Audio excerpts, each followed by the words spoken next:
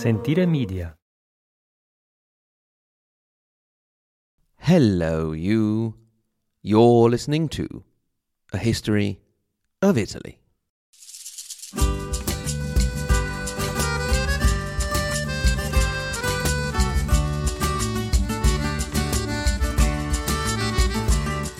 Episode 134, Piedmont and the Rise of the Savoy, up to the year 1255. E così ritorno su, lascio I colli nelle valli, tra due salici piangenti, io ritrovo la speranza di un amore che ormai fu. In our continuous tour round and round and round and round Italy, I hope you're not getting too dizzy and confused, we have come around, after visiting with Genoa, to Piedmont. This is a region of Italy that we have mentioned more than once, at least some of the cities and rulers from the Piedmont area, but we haven't really stopped to consider the region itself.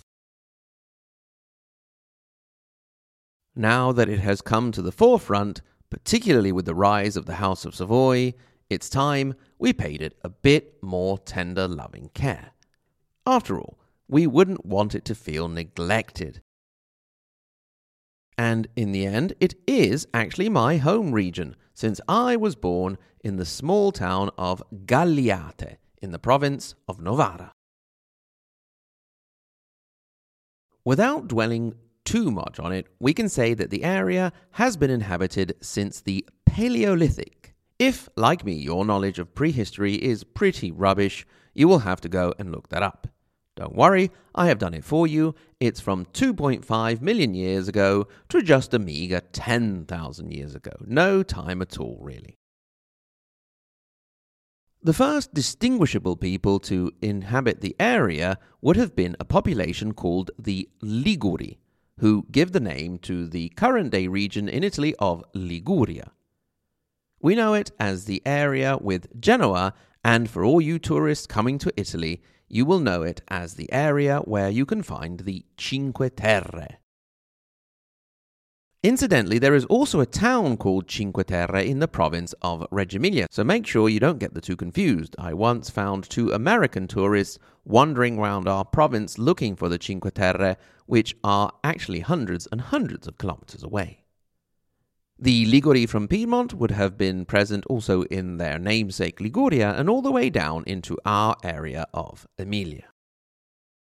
The area was then taken over by the invasion of the Gauls and, of course, like everywhere else in Italy, as the story goes, the Romans came along.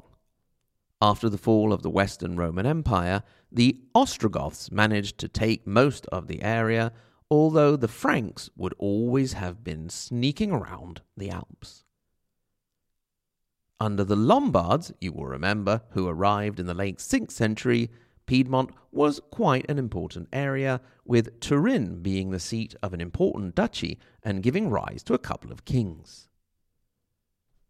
After the defeat of the Lombards in the late 8th century, the area of Piedmont would have been governed by a series of Frankish counts, under the rule of the Holy Roman Empire, and in particular the Kingdom of Italy, which was, as we have said more than once, not the kingdom of all of Italy, but just the kingdom of northern Italy. It was a man of Piedmontese origin who, in the late 10th century, challenged the dominance of the Holy Roman emperors when he attempted to become king of the Kingdom of Italy in 1002. This man was Arduino di Ivrea, Ivrea being a city in Piedmont north of Turin. We spoke about his adventures back in episode 29.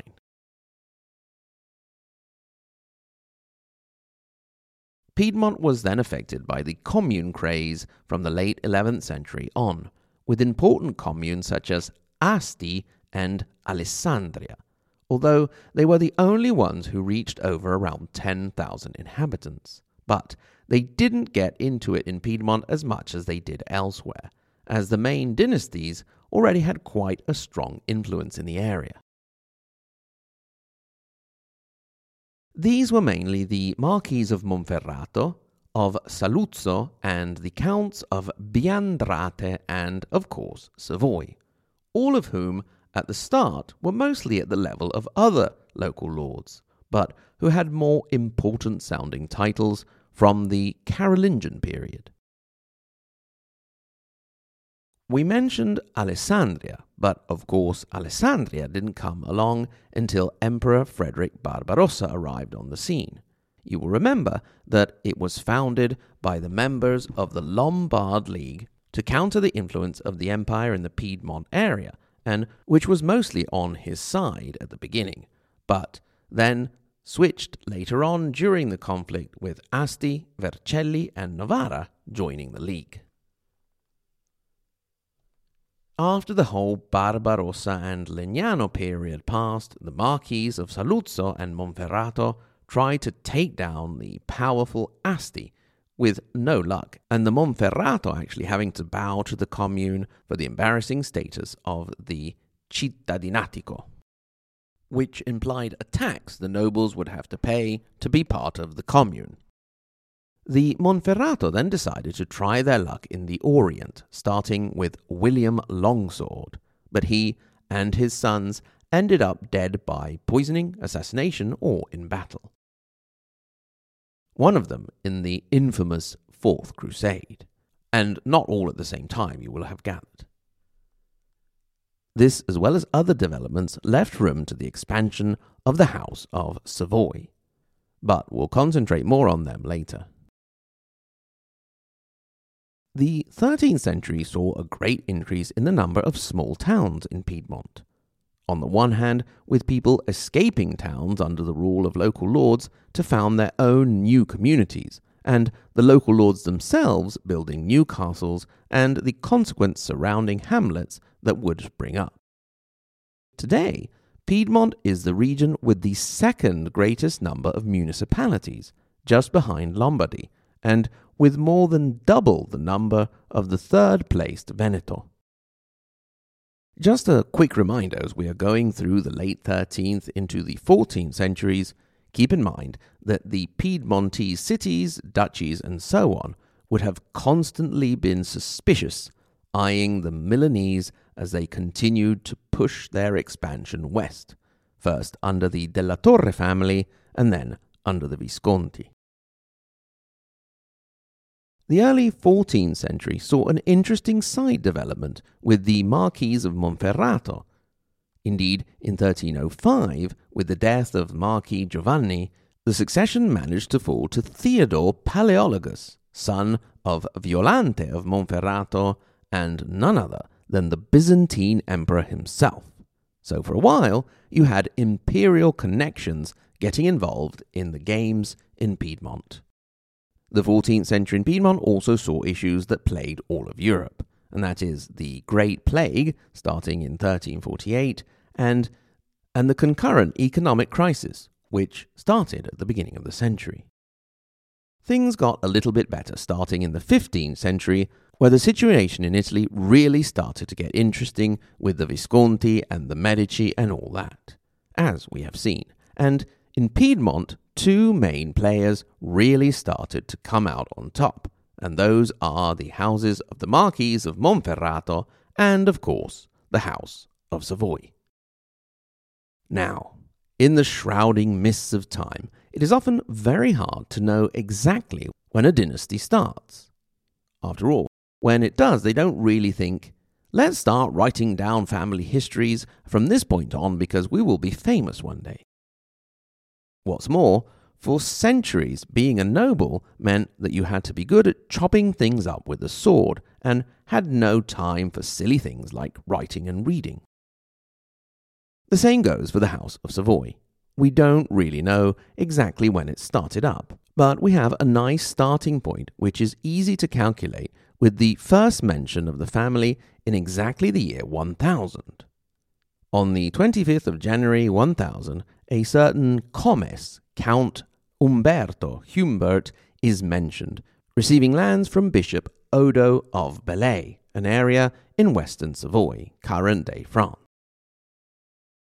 Umberto went down in history as Biancamano, of the White Hand, which I mention mainly because it reminds me of Saruman.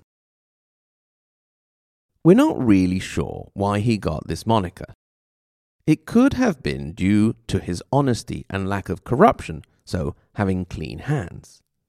It could have been a distracted or drunk copyist that made the mistake and turned Bianchis Menibus of the White Fortresses, possibly meaning the Alps, to Bianchis Manibus of the White Hands.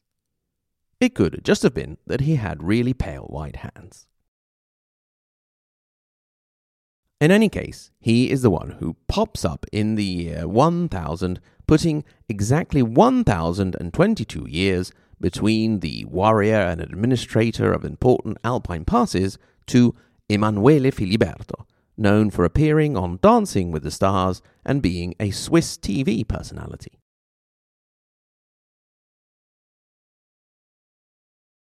Umberto I managed to stake his claim thanks to the dissolution of the Kingdom of Burgundy, particularly by backing the right horse and helping out Holy Roman Emperor Conrad II. You will remember that this also helped another important family who was emerging at the time, the Canossa, they of Matilda fame. The real strength of the Savoy was that they controlled the Alpine passes, particularly those of Monchinisio, Monginevro, and the small and large San Bernardo. These areas were very poor for farming, but if you wanted to go down into Italy from Western Europe, you had to go through their lands. That meant they were able to exact tolls, offer guard, accompanying, and hospitality services, as well as block the passage of unwanted troops without requiring a particularly large army. Hubert of the White Hand gave way to the first of many, many Amedeos, an Amedeo from the cadet branch of the family, Amedeo d'Aosta, the title of the brother of the kings of Italy, like the Duke of York, if you will, died less than a year ago as we record in March 2022. It was then another brother of the Amedeo we're talking about, the 11th century one, Odo, who for the first time brought what had been a primarily French dynasty into Italy by marrying Adelaide of Turin and bringing what would become the capital of their reign and later of Italy under their control, and that city was Turin.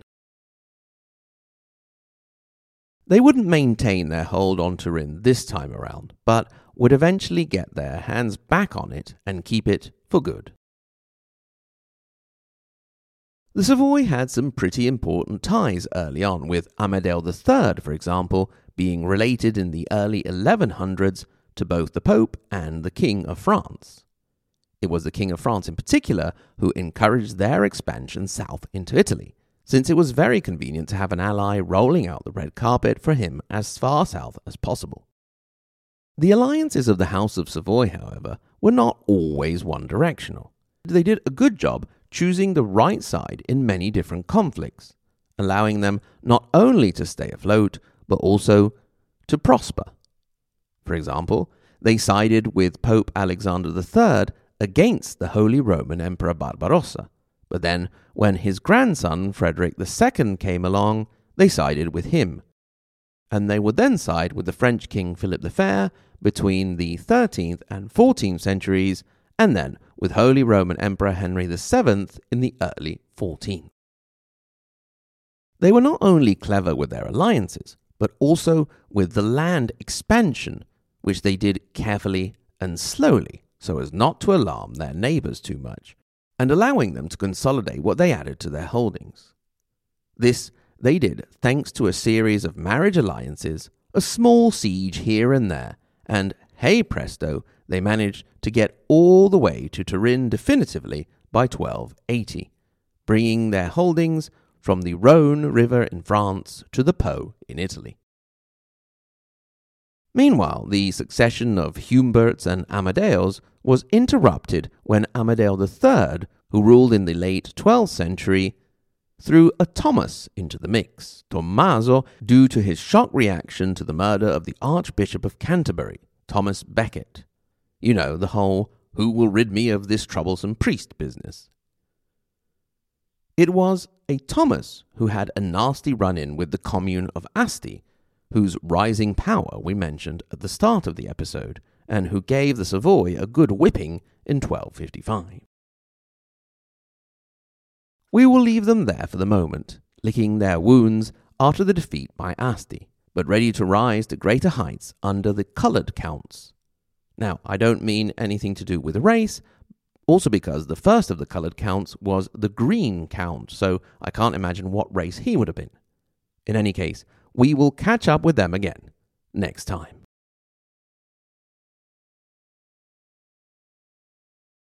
Grazie. Thank you so much for listening, and thanks in particular to my lovely Patreon supporters, starting with the first half of the Margherita Hack and Galileo Galilei level, and that is Alison H., Amanda D., Anthony G., Bill S., Brian J., Carrie W., Silane, Cindy, Dean V., Dominic T., Emily B., Federica R., Francisco A., Gabriel S., Graeme, Greg, Gunnar, Ignazio, Il Valentino, James J., Jeff M., Jeff S., Jeffrey W., Jess and Shari, and Joseph S. And, of course, the tippy top, Maria Montessori and Dante Alighieri level, Paolo, Lisa K., Andrew M., Brandon S., Peter W., Kevin O., David L., Renat, David, Oak, J., and Sen. And a warm welcome to new Patreon supporters, Jim G., Ella, and Philip B. Remember, if you are so inclined, you can get in touch. hello@ahistoryofitaly.com. At the same URL, ahistoryofitaly.com, you can click through to our social media and follow us on Facebook, Instagram, or Twitter, or you can go to our support page and become a Patreon supporter and have access to extra content, or just decide to support the show. Remember also to go and check out our other podcast, the K-Rock Chelsea Hotel. Once again, thank you so much for listening, and until next time, arrivederci.